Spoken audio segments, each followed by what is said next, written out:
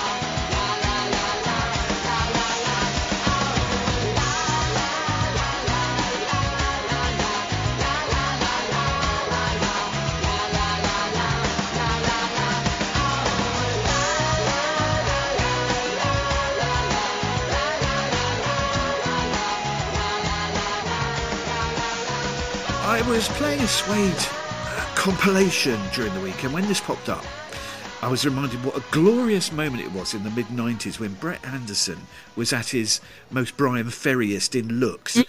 True. And the band were their most David Bowieist musically. Number 8 in the UK in 1996, Suede and Beautiful Ones. That is immense. I think that is so good. I'm such a huge fan of it. And like you say, Suede, it's funny that everyone always goes on about, oh yeah, they liked Suede when they very first, came along, and they were at their best with Bernard Button in them, etc. My first experience of Suede as a teenager was the Coming Up album, which this comes from, and which allegedly was their attempt to write Tanks by T-Rex. which I think is brilliant. And I love everything on that record. And the next one, actually, Head Music, which is occasionally maligned, but that's got She's in Fashion and Electricity, etc. on it. And those two records I think are phenomenal. And actually, Suede are one of those rare bands who seem to be being able to make a decent fist of it, reunited. Not the Butler lineup, but the later lineups reunited. And I had the pleasure of seeing them. I can't remember what year it would have been, but it was certainly 3 or 4 years ago at the Dead of War. I remember you talking about it, yeah. And they were, he was phenomenal. It was their Glastonbury warm-up, and their Glastonbury performance got written up as being outstanding, and it was brilliant. But everybody that had been in Bexhill that watched Glastonbury on the telly went, yeah, he was better in Bexhill there, wasn't he? He just did not stop. He was incredible. So I'm so pleased to see Brett Anderson looking so well. The books that he's written, his memoirs, are both fantastic. It's really nice that he kind of came through what could have been a very dark time, and it probably was actually, and managed to sort of come out the other side in fine fettle. I mean, it's that record is timeless. I think it will stay with us forever. Thank you very much for joining us for the Parish Counsel podcast. It's episode 453. I'm Terence Stackham, and okay, listeners, get ready for this. We've just played Suede, right? Okay, bear that in mind. Right. Well, let's hope we don't have to persuade her to join us. It's Juliet Harris. Oh, groan. I mean, what am I meant to say to that? Although, hilariously, I am wearing a denim shirt that has brown suede elbow patches on it. So in terms of you persuading me to join, I suppose I could be swayed. Hello. Oh, very good. You see? Yeah. Right off the bat, that was very, very good. What could I say? We are simpatico. I'm here for you at all times. Now, I know. Let's start with a quiz. That'll be a novelty. I'm going to test you, the listener, and you, the Juliet, with your Beatles knowledge. And specifically, no more panpipes under any circumstances. No panpipes this week. Yeah. Specifically, Beatles' middle eights. Just a quick note, by the way, to anyone who is planning to tweet me and say, I think you'll find that's called a bridge, not a middle eight. Yeah. Thank you very much. Hey, Sherlock, take a day off. Yeah, right. So 8 Beatles middle eights. Because I'm being extremely generous and giving you far more than the usual 5 seconds, we'll break it up into 2 groups of 4. So you're going to hear 4 first. And 1 point for each middle 8 identified. A bonus point for spotting the band. I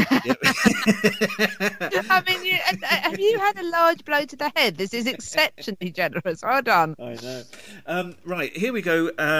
Easy one to get you going, as so often. Thank you. Woke up, fell out of bed, dragged a comb across my head, found my way downstairs and drank a cup, and looking up, I noticed I was late. Well, the Juliet Brain girls really knocked me out. They leave the West behind. And Moscow girls make me sing and shout. That Georgia's always on my mind. When I'm home, everything seems to be right. When I'm home, feeling you holding me tight. I got arms that long to hold you and keep you by my side. I got lips that long to kiss you and keep you satisfied. There we are, our first 4 Beatles middle eights. I mean, 4 total crackers to start with. I was air drumming along because I thought I wanted to sing along, and I thought, well, I better not do that. Could be very off-putting. I was air drumming. I equally could have been singing and clapping. So great. These are. I mean, to be honest, you'd struggle to pick a loser by the Beatles. Some listeners may disagree, but I how much I love the Beatles, so this is great. Thank you. So the first one is A Day in the Life. Correcto. Which is possibly my favourite song of all time. It's certainly in the top 5, I think. It's a wonderful record, multifaceted. I imagine you're going to say it's by the Beatles, so I'll take that. It is by the Beatles. Secondly, by the Beatles. Yes. And we have back in the USSR. Yes, it was their sort of Beach Boys pastiche. Yeah. Yes. Brilliant. Such a great, but not not unaffectionate. In fact, if anything, far the opposite. A real embracing, I think, of the Beach Boys. Thirdly, by the Beatles, a Hard Day's Night. First film, my dad took me to go and see it in black and white at the cinema in Staines. Yeah, lovely. And fourthly, I think this is by the Beatles. I'm going to guess at that. Well done. Yes, it is by the Beatles. Yes. Thank goodness. And that is, thank you for playing it for me, From Me to You. Very good. Very good. Now, that's 8 out of 8 so far. Now, Can I give a bonus fact about the section that you played me as well? Yeah. That it contained the line 8 arms to hold you. Yes. Which was the working title for Help. Oh, of course it was. And yes. Also, the name of an album by Veruca Salt. Who took it from that. 90s all girl or mostly girl kind of noised as Veruca Salt. Yes, again, let down by picking a stupid name, which is probably why they didn't make it bigger. I have less trouble with Veruca Salt than I do with, for example, Murray the Hump. And to be honest, if we're going to pick at stupid names, how the Beatles pun is weak at best, isn't it? I suppose so, when you really think about it. And it didn't hold them back, did it, particularly? Yeah, you make a fair point. Right, 4 more coming. Here we go. Again, I hope it needs one. There could be a couple in here that test you, but we'll see. Life is very short, and there's no time for fussing and fighting, my friend. Me, I'm just the lucky kind. Love to hear you say that love is love, and though we may be blind, love is here to stay. If I were you, I'd realize that I love you more than any other guy. Don't know why she's riding so high. Sure think twice, sure to do right by me before she gets to saying goodbye. Sure think twice, sure to do right by me. I mean, as you were saying, breaking news, how great were the Beatles? When I was putting that together, it was such fun. And no matter how many times we hear these tracks, they just bring such elation, don't they? They really did change a monochrome world into full living colour. I absolutely agree. I think that sums it up. They're just hearing those songs.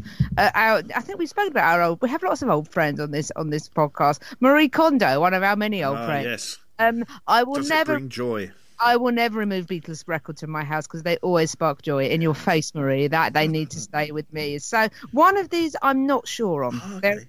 Number 7 I'm struggling with. Okay. But we can deal with the others, and one of them is actually my favourite Beatles middle 8 of all time. So thank you very much for picking it. So number 5 is We Can Work It Out. Correct. Is that the one? Is that your favourite? No, my favourite is the next one, which is The Things We Said Today. That was one I wasn't sure you'd get because it was a B-side. Yeah. So good. The way. This one I'm not sure on. This is a guess. I don't think it's right, but I'm going to try it. I'm going to guess that I'll Be Back. No, but you're bearing in mind, like with any other guy, and it rhymes with guy. The title is like... Yeah, I know, I'm trying to think.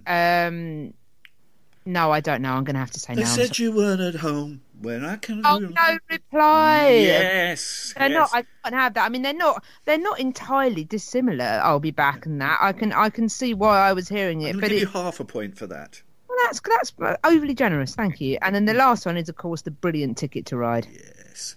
So that is... all by the Beatles. They're all by the Beatles. So you scored 15.5 out of 16. That is not bad. Pretty impressive for someone who wasn't even born within 20 years of most of those. I mean, I was going to say I was at least alive for a little bit of the Wings era, I think. Yes. But yeah, great records I have not lived through. I think they all count on that. But I mean, I'm a little bit tough on myself because I was obsessed with the Beatles when I was younger. I mean, genuinely, they were, all of the tapes, I had all the time, and I still do love the Beatles. I probably don't listen to them enough. Maybe that's a lockdown goal, to listen through all the Beatles Beatles from start to finish. I think that would be a really good thing. That would be a great thing to do when every day start right at the beginning. Play one Beatles album a day in chronological order, right absolutely. through to Let It Be. Yeah, and then maybe go back and do the compilations after that. Possibly. Yes, past masters and so on. And at the BBC and Red. Yes, the red one, the blue one. Well, I'm of the generation where the first tapes I ever owned, the first legitimate tapes I ever owned, I was bought a rock and roll compilation and a Buddy Holly tape for best of for I think I was 7 or 8 for Christmas. My parents gave me I regret to say hooky version of the Beatles 67 to 70. And that was my first proper album, and some friends copied Rocking All Over the Years, the Best of Status Quo onto a hooky tape for me, which I was also very keen on. But the Beatles 67 to 70, that was the first sort of Beatles tape that I had. I've still got it, I think, that I just played and played and played, and then I think I got Red a little while after that, and then it took me ages. I wasn't a teenager until I actually got all the proper albums, and this is why I'm always a little bit unsure of people sneering at greatest hits, because for a lot of us that didn't have enormously rich families, or families with a lot of cultural capital, say, that was our way in. That's how we learned who they were. That's how and then eventually when I was a teenager, I then, in the age of Virgin Megastores, started saving up and buying stuff like Abbey Road and Revolver, and I had a cousin actually that had, I think it was the Reader's Digest Beatles box set. I'm not sure if you're familiar with this. It had 8 records in it, and it ran in roughly chronological order, but they weren't the proper albums, if you see what I mean. So it was a copyright dodge, and that's how I heard most of Revolver and realised that I wanted to buy Revolver, and then I wanted to buy Abbey Road. So I will never. Mean they were like cover versions? They were done by a kind of No, they weren't. They were the proper things. I think it was a Reader's Digest box set, but they were just you'd have like record number 1. And I see. Right. 12 songs on it, record number 2, but they were sort of loosely wrapped around the albums, and they were in chronological, but they weren't the proper albums. Probably so it was worth a fortune now. Probably, yeah. I think she's still got it, but yeah, it was. I think it was Reader's Digest. It was something like that, and it was this weird sort of semi-official compilation. I'm trying to. Yeah, Reader's Digest Beatles box set. I had no idea. File.com is offering you one for £125. It was released in 1980. Oh, I see. Right, so it was years after the event. I thought it was like some contemporary thing. Okay. And it's called It's the Beatles box, and it's sometimes referred to as the Beatles from Liverpool. Because I made a classic mistake there, because I always correct myself on this, because we always think, that's going to be worth a fortune. And then when you look it up, it isn't, because you sort of then remember, there were sort of 200,000 of them printed up. It's worth something, but it's not worth. No, not the £10,000. Absolutely, but it's the interesting thing that gives it a little bit of curio value is it was the last Beatles release issued during John Lennon's lifetime. Of course, it would have been. Yes, so actually, 1980. Yeah. And interestingly, it's a mix of. So looking at it, it's a mix. Some of the versions are not the proper versions, if you see what I mean. So the Love Me Do is the original UK single version with Ringo Starr on drums. The PS I Love You is the mock stereo remix from Please Please Me. So it's kind of She Loves You is a mock stereo remix from a collection of Beatles oldies. So I suspect that they managed to get round it. There's a mix of mono and stereo versions. I Feel Fine is the Whisper version that was first on the UK version of the Red album. So there's enough that's different on there. I suspect that there was possible rights reasons involved in it. The version of Day Tripper is the version that was on the US Yesterday and Today mix, if you see what I mean. Oh, yes, I remember that. So it's worth the Penny Lane version is the US rarities edit. It's a funny little thing. It's a curio. So actually, I'll always defend greatest hits and compilations because they're not always necessarily that straightforward, as that's shown, I think. Any route into the Beatles is a legitimate route, it has to be said. Absolutely, yeah, sounds legit. According to the Observer newspaper this week, it's boom time for podcasts. Well, this is boom time for something, I suppose.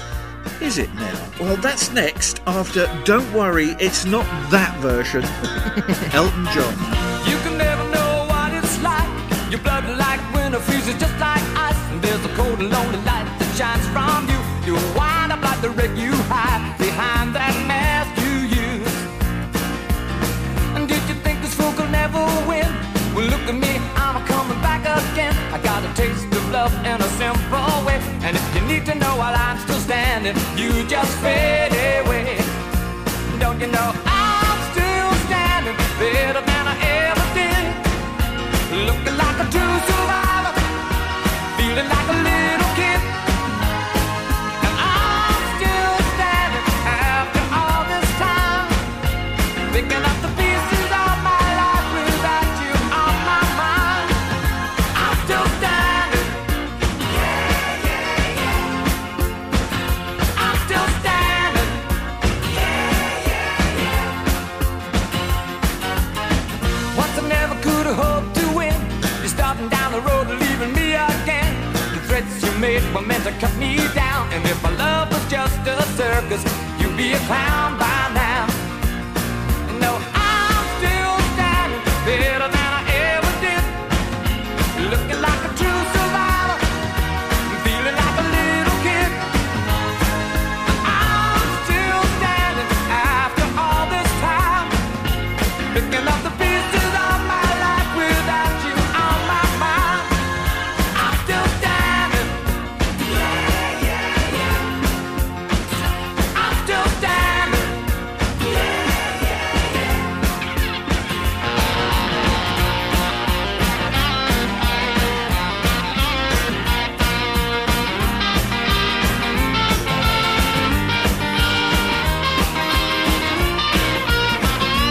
know that I'm still standing better than I ever did, looking like a true survivor, feeling like a little kid. I'm still standing after all this time, picking up the pieces of my life without you on my mind. I'm still standing. Yeah, yeah, yeah. I'm still standing. Yeah, yeah, yeah. I'm still standing. Yeah, yeah, yeah. I'm still standing. Yeah, yeah, yeah. I'm still standing. Now, we have spoken previously on this podcast in less than glowing terms, as you alluded to, of Elt's version of that at the recent One World concert, and how it was basically somebody shouting through their nose outside a hedge, which is, not it wasn't it wasn't his finest hour, I feel. I think it was heartfelt, but heartfelt and good don't necessarily logically follow. But I felt that we deserved to hear it properly, because I think this record is incredibly underrated, and actually part of the frustration of that performance was that it wasn't him at his best, or this song is at its best, because I think this song, particularly at the moment when we're going through such a rough time, is actually incredibly inspiring. I think I love how peppy it is. It's got a real kind of oomph to it, a real sense of purpose. I liked its use in the Rocket Man film. I know we slightly disagreed over how much we liked that, but I thought it was great in that it was kind of seen his sort of comeback. I love the sort of kitsch idea of Bruno Toglioni being in the video. I think that's great, as choreographed by Arlene Phillips, both going on to be Strictly Come Dancing judges. So I think it's great. I think Elton John has written, him and Bernie Taupin's lyrics I think are so inspiring, and I think that it's a sparkling song. I love the production, I love the solo. It's proper classic Elton sort of soloing. It's right up there with the beautiful string break on Don't Go Breaking My Heart, I think, in terms of middle eights, like we say, in terms of a sort of a bridge. I think it's awesome. So I'm a huge fan of this record, so I thought I'd like to hear it in its natural habitat as opposed to its rather unnatural habitat, presence of hedge notwithstanding. I remember when that was released, Elton was going through a kind of weird time. He got married to Renata a few months later. But I recall a big influence on it being a hit was its video, because it was the dawn of MTV, and they more or less had it on rotation. Yes. And it was all glamour and the Côte d'Azur, and fitted in very well with all their Duran Durans and their Hall & Oates and so on. And I think that really helped shove it right up the top of the charts. I think so. And interestingly, we can once again add this to records that are older than me, if we're keeping on that. Indeed, yes. 3rd of February 1983 that was released. So, but yeah, from the album Too Low for Zero. But you're right, it really was the kind of the it really was sort of like you say, an MTV sponsored hit. Yes, really. was. I love the fact that it was directed by Russell Mulcahy, and the video was due to be shot over the course of 2 days, but a camera full of the first day's film was ruined when Mulcahy accidentally fell into the sea with it. That's right, he fell into the sea, didn't he? And they lost a full day. Yeah, That's right. I wonder if I wondered if it should have been it should have been drink might have been taken. But I love the fact that this goes on to say during the shoot for the video, John came across Duran Duran. He complained he was exhausted at having been up since 4 o'clock in the morning, and Simon Le Bon decided John should have a martini. So I did. John later recalled, I had 6. Yes. So I love the idea of 6 martini Elton John doing that video. It's funny watching the video, because it was a period as well that Elton John was going through wearing contact lenses, because he was trying to sort of re-establish himself as sort of young and part of the scene, and you can tell that they really don't get on with him at all, because in that video, which of course was in the south of France in the bright hot summer's day with no cloud sky, he's kind of squinting at the camera, his eyes are pinched up because he just could not get on with contacts.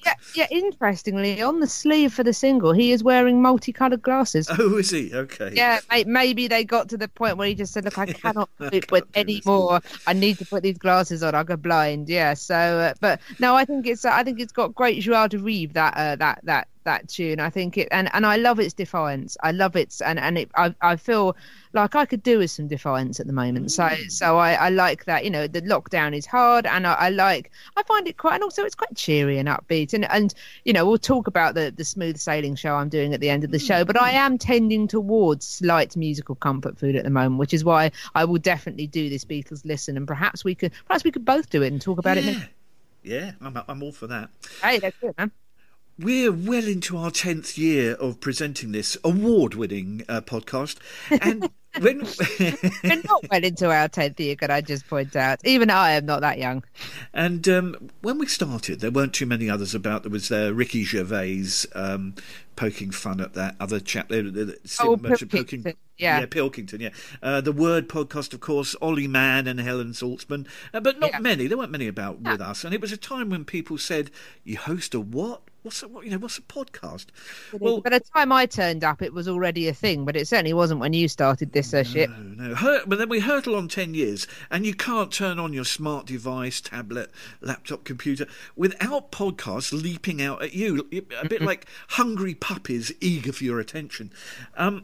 It may be time to stop calling podcasts, because the margin between radio and podcasts has become completely blurred now, with many broadcasters, including the BBC, either pushing out a condensed version of a radio show or even the full unedited show and calling it a podcast. So what is a podcast? Now, this week in The Observer, the lovely Miranda Sawyer says, who, to be fair, has been a kind of a voice pushing podcast for many years before they were really fashionable. She really has been there at the beginning, I think. Certainly has.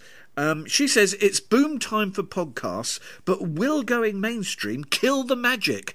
What's the answer to that, Jules? Well, it's an interesting question, isn't it, really? I am an enormous podcast fan. I've been a voracious consumer of podcasts, and indeed was a listener to this podcast until I ended up on it, which felt a bit surreal, really. I can't say I enjoy listening to it so much now that I am on it, I must admit. I feel that I like the bits you do. Obviously, they're great, but I just, it seems a bit weird listening to myself, mostly because I'm just so annoying. My apologies to anybody.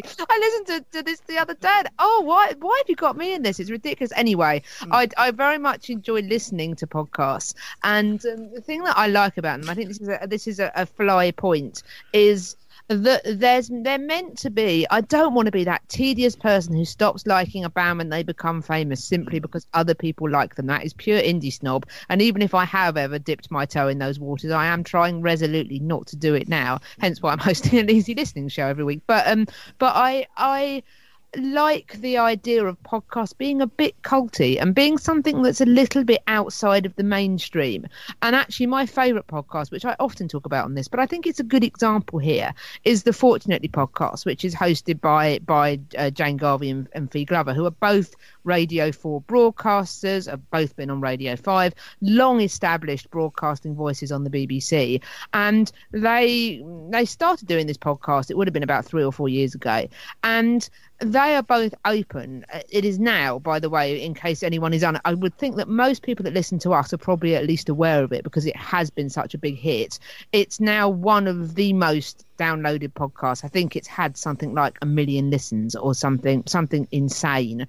And they both admit that it took them ages to get commissioned. I didn't know this, but it was born out of the fact that they hosted the British Radio Awards or something similar together in about 2013 or 2014, and somebody there said to them, because they knew each other but they didn't know each other particularly well, but they just seemed to spark off each other, and someone there said, oh, you should do something together. The two of you work as a pairing. It took them another 4 years to get commissioned, and it was not meant to be a success. It was meant to be, the BBC was at a point where it felt it should do podcasts, if you see what I mean. It wasn't. It was meant to be a sort of preview show of stuff, wasn't it? It was like greatest hits of the coming week. What it was meant to be. I mean, the BBC felt it should do podcasts at this point. The BBC wasn't. The BBC was sort of aware that podcasts were a thing, but like you say, were mostly doing them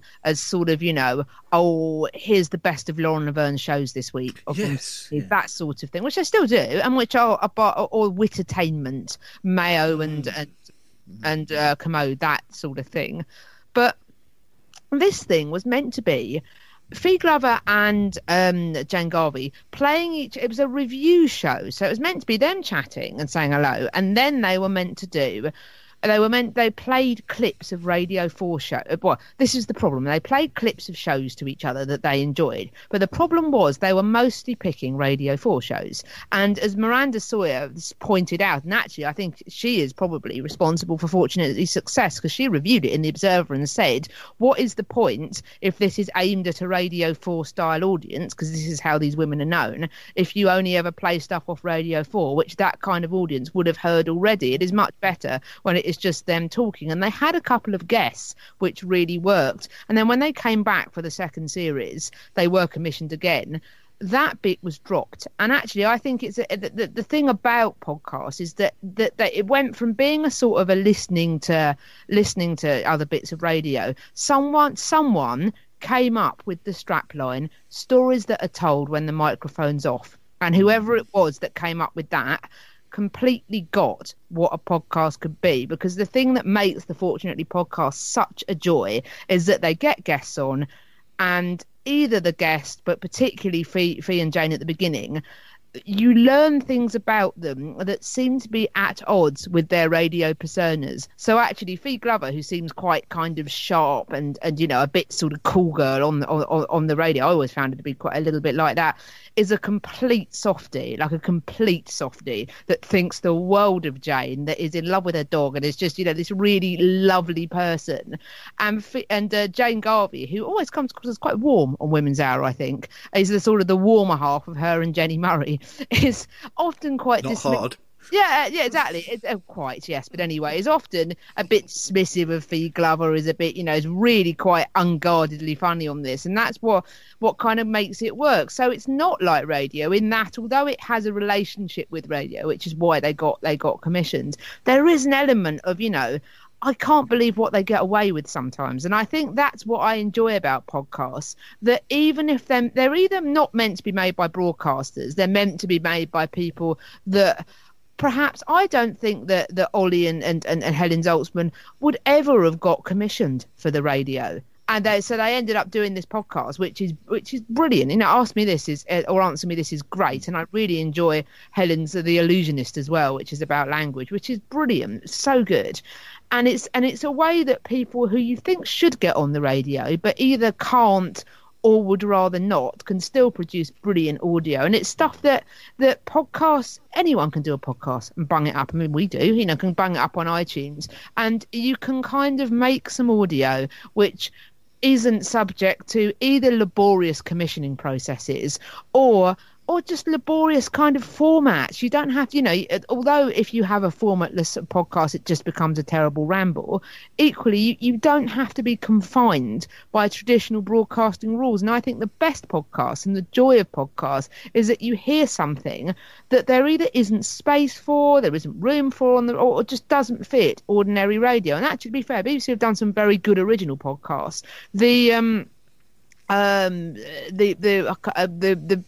the Crypto Queen one that they did recently was absolutely brilliant. That sort of mystery series, but there is something about podcasts that are meant to be a bit anarchic. I think podcasts are meant to be pirate radio. They're meant to be punk. They're meant to be people that are doing things, you know, if you can't or don't want to get on in the mainstream, podcasts are a space that you can kind of listen to, that, you know, that you can listen to wherever you want. And admittedly, the line has become blurred between particularly BBC radio and podcast now that the Sounds app has kind of mushed them both into one, and you can listen back to live radio, because the whole point of live radio used to be you couldn't listen back to it. And the joy of podcast compared to live radio was, you know, you can keep listening back to it, you can download it and have it forever. Whereas so the kind of the blurring of being able to re-access live radio makes, I suppose, removes a bit of podcast appeal, really. But I would worry, the best podcasts, even if they have corporate sponsorship, the best podcasts realise that they are doing something that you know that they couldn't be done on radio. I very much enjoy the High Low, which is Dolly Alderton and Pandora Sykes, and they are often an hour and a quarter long. They have a bit of a structure, but not much of a structure. It's just two mates chatting.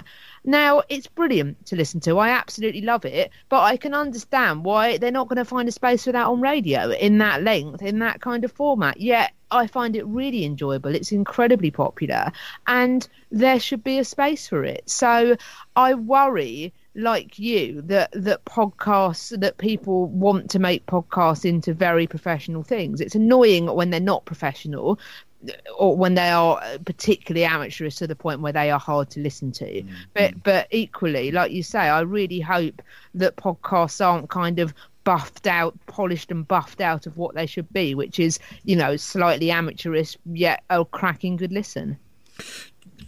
Yes, I that's so beautifully put. I agree.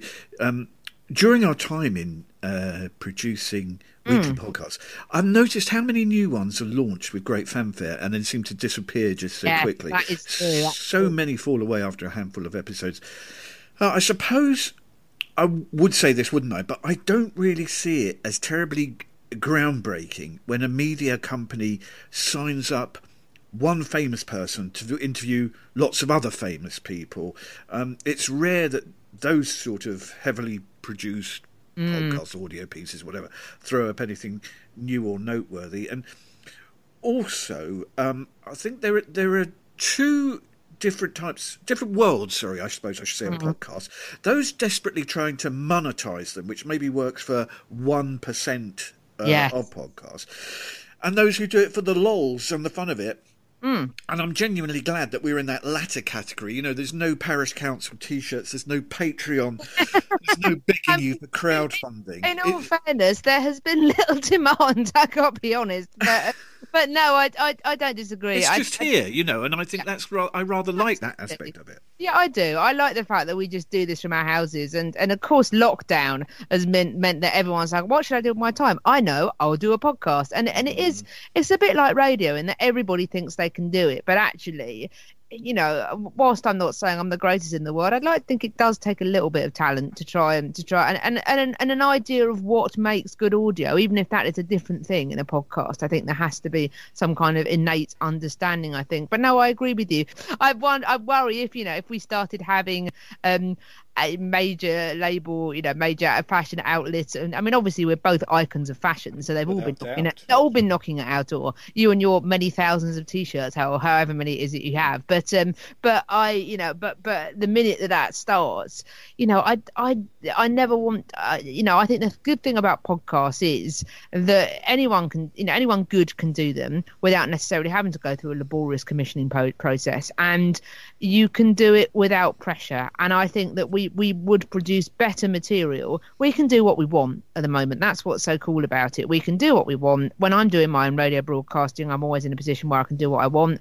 And I can't imagine anything more constricting than the fear that you're going to get someone tapping on your shoulder saying, oh, well, we do want to do these. I mean, quite a lot of the New Statesman podcasts that I used to listen to had, the government exporting is great. And that kind of, that sort of large scale, the sort of official government adverts, if you see what I mean. And I would worry that if we had someone like that, or say a major supermarket chain or something, if say we're being sponsored by a major supermarket chain, if we wanted to do a piece one week, which is I can picture us doing this sort of piece where we talk about the joys of independent shops and how I've been to my local pubs that's turned into a grocer's during lockdown, how good my local butcher has been. And then we have someone from a major supermarket chain saying, we'd rather you didn't talk about that this week, or maybe we won't advertise on you that week, and we become financially dependent on it. You do end up giving up part of the creative process. And of course there was always that big argument that putting your music on a film was selling out, for example, or adverts particularly was selling out. And I would always worry about, if you give some of your control of the use of your content to someone else, where does that end up? Where do you end up going? Where does that journey take you? Because it will take you somewhere. It's naive to think that it won't. Coming up, top offers at Morrison's this week. No. Yeah, exactly. I got confused there. Absolutely, yeah, a little helps, yeah. Coming up, re-evaluating records categorised as amongst the worst records of all time. Are they worth saving from the waves? That's next after this, not in that category, from Robert Plant.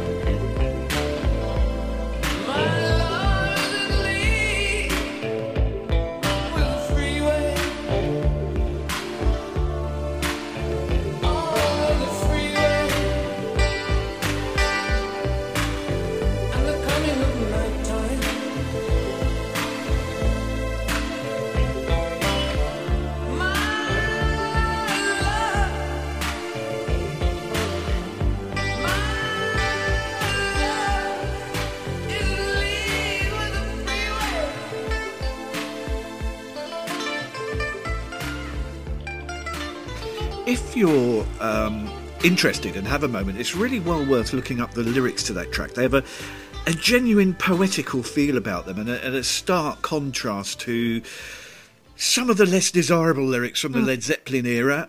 Lovely song from his second solo album, The Principle of Moments. As a single, it reached number 20 on Billboard, number 11 here in the UK. From 1983, Robert Plant and Big Log.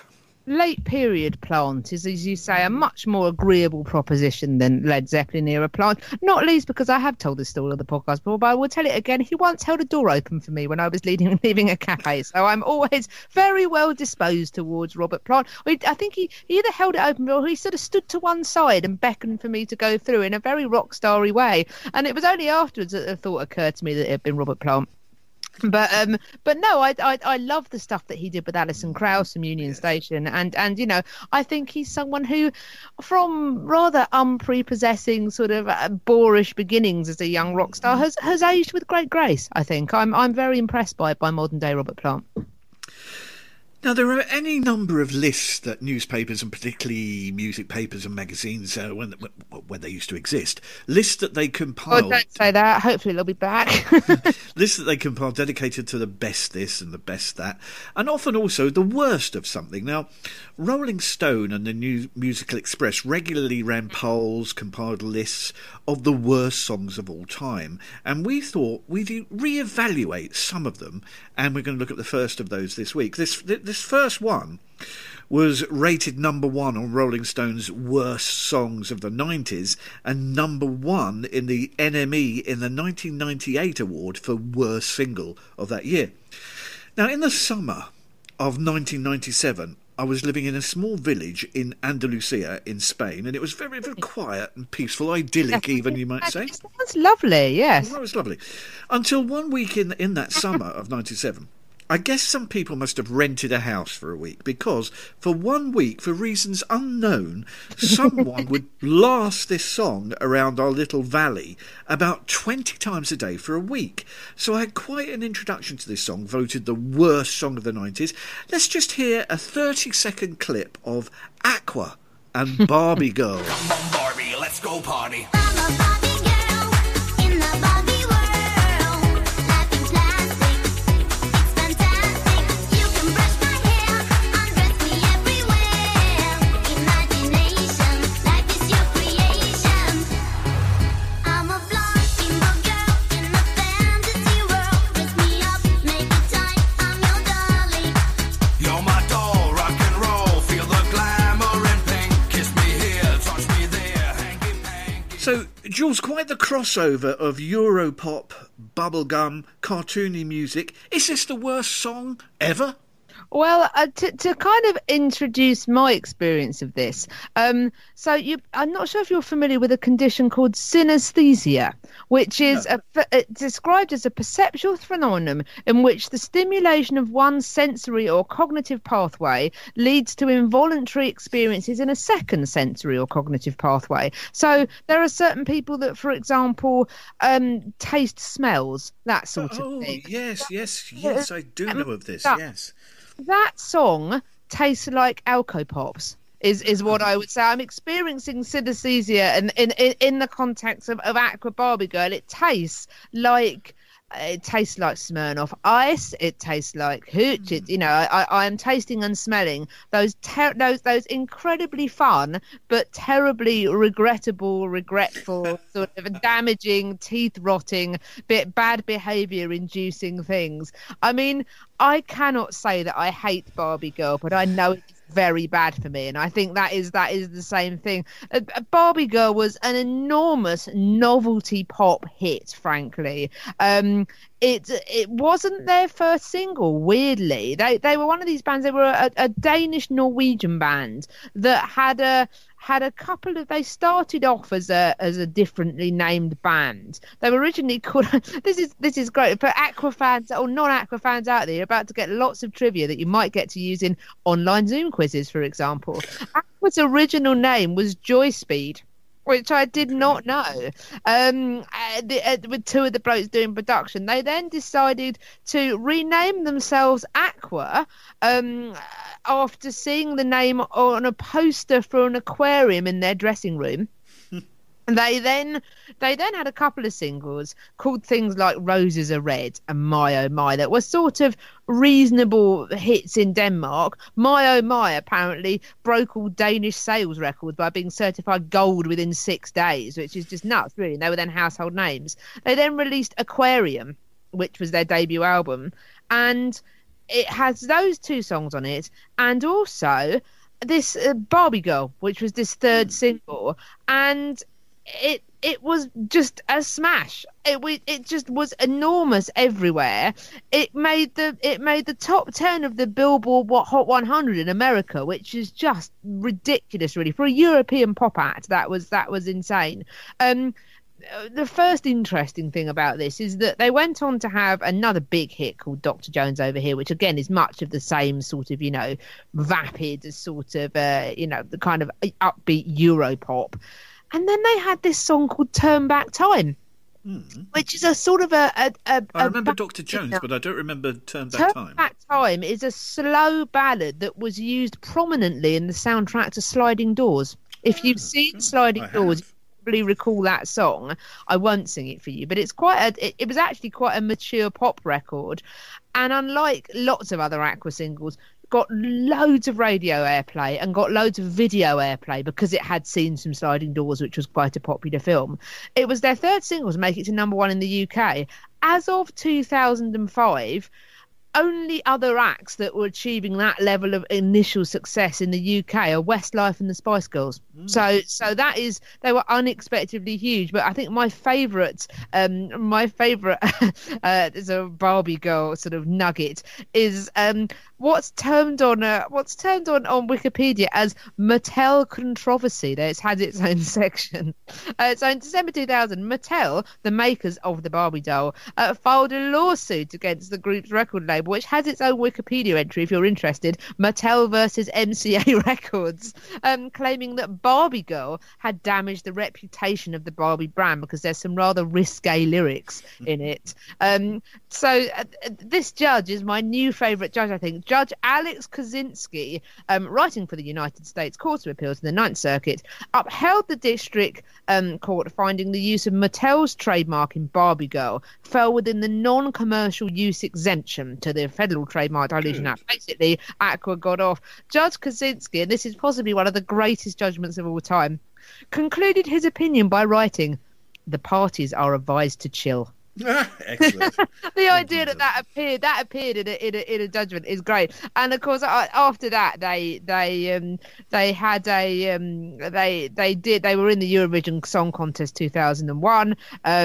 As apparently they again, I love Wikipedia. This performance also caused controversy as a number of offensive phrases and gestures were added during the performance of Barbie Girl, which was at that time still involved in the major lawsuits. They also performed some songs that year that were due to be on a third album called Couch Potato and Shakin' Stevens is a Superstar. I mean, there should be more tributes to the Welsh Elvis himself, Shaky, in popular music. I'm a big Shaky fan. You will never go broke appealing to me on Shaky based grounds. But they didn't get anywhere. They have made a couple of attempts to reform, but there is something about Barbie Girl. Like I say, it is. I know it's hideous. It is hideous on many levels. Yet there is something that is quite fun and a bit naughty about it. I mean, yeah, it isn't Stairway to Heaven. I get that it doesn't have huge amounts of musical merit in it, but for what it is, which is a fun pop record that kids dance about to and families enjoy in Spanish resorts for 2 or 3 months of the year, that is what that record is intended to be. It's not intended to be, it's not the White Album. It's not, don't judge it on those standards. If you judge it on silly pop fun standards, it's it is what it is, and I can't quite resist it, even though I know it is doing me no good at all, because it's really fun, and there is something to be said for happy records that are fun. There is a place for them. Of course, you can't judge a song's merits by its sales alone, but worth noting, as you referred to, that there was hardly a country in the world where Barbie Girl didn't reach number one it on the was single huge. chart. I mean, it Belgium, was Australia, UK, Denmark, France, Germany, Italy, number one in all of them. And no, I absolutely love it, actually, despite that noisy... Yeah, I do love it. That noisy introduction in Compter in Andalusia. I still love it. It's ludicrously catchy, completely daft, but it's joyous, it's bouncy, and in many ways it goes back through a sort of lineage of manufactured pop through the Arches and Sugar Sugar and the Monkeys. Yeah, I think very it's true. almost a work of genius to sit down with nothing and then conjure up this 3 minutes of just craziness. And plus, it comes with a great video too. So, in my opinion, definitely not one of the worst singers of all time. No, absolutely. I mean, it's fun. Like you say, it's ludicrously catchy.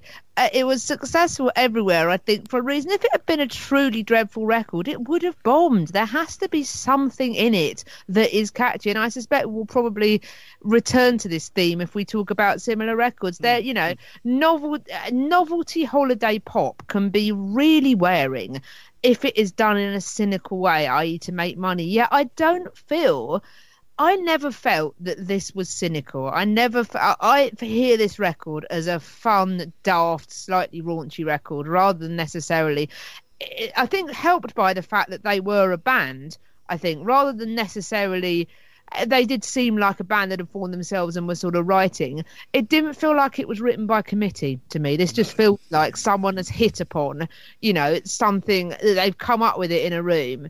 And it is just, and that's why the early Spice Girls records work as well. Wannabe is written by Stannard and Rowe that worked with the Spice Girls, and they just came up with an idea and just knocked it out. And people may criticize it, but records like that, they enjoy. And weirdly, people are going to still know Barbie Girl, I think. I can't explain why. But I think Sugar Sugar's a really good comparison by the Arches. People still know Sugar Sugar 56, 60 years on. And I think there's always a place for slightly catchy, a bit empty, but quite catchy and quite fun in the moment records. And isn't it funny how something that's written something that feels like it's an in the moment record can often last far longer than records that are sort of designed to be important and making a statement. Maybe generations of people just want to dance whilst not particularly thinking about anything. Very true. Now, a great big thank you for joining us, as always. Yes, I concur.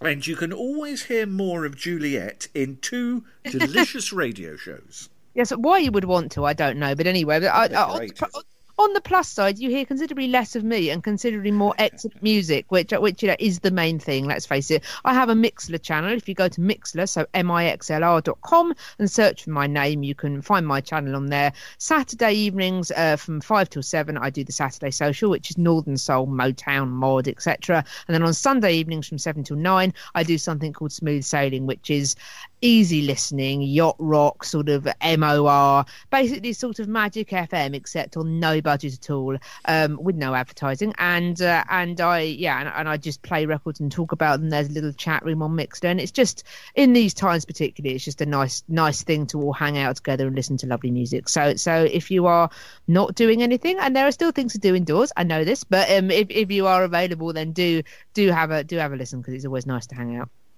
Now, we're off to Paradise. We are, yes. What better place to go at the moment? My attention was drawn to I'm rather a fan of the satirical website, the Daily Mash. They seem to pitch their headlines absolutely perfectly. I've never felt so seen as the Daily Mash headline once that said 36-year-old woman relieved to admit she now shops in M&S instead of Topshop. And I that absolutely hits so many things on the nose for me. This week, neighbour playing effing Coldplay in his garden as if everyone isn't on lockdown.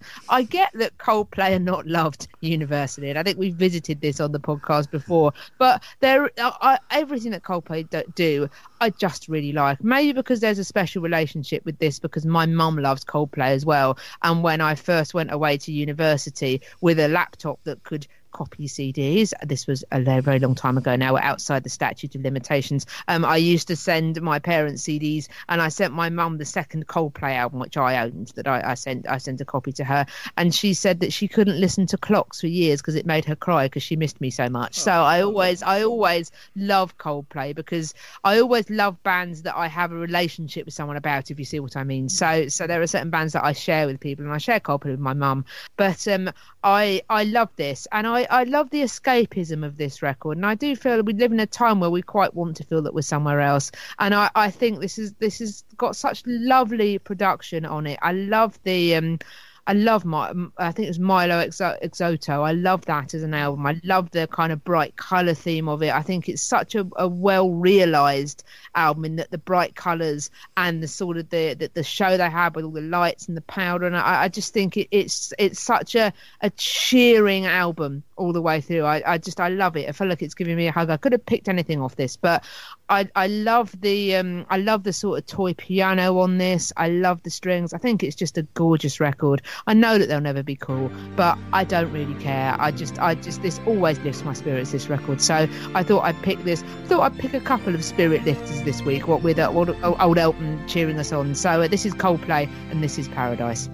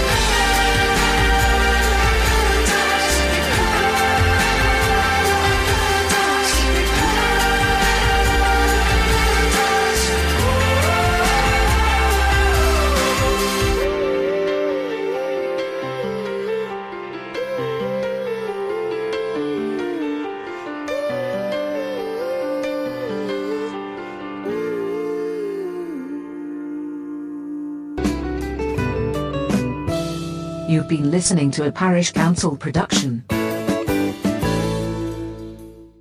on, Barbie, let's go party.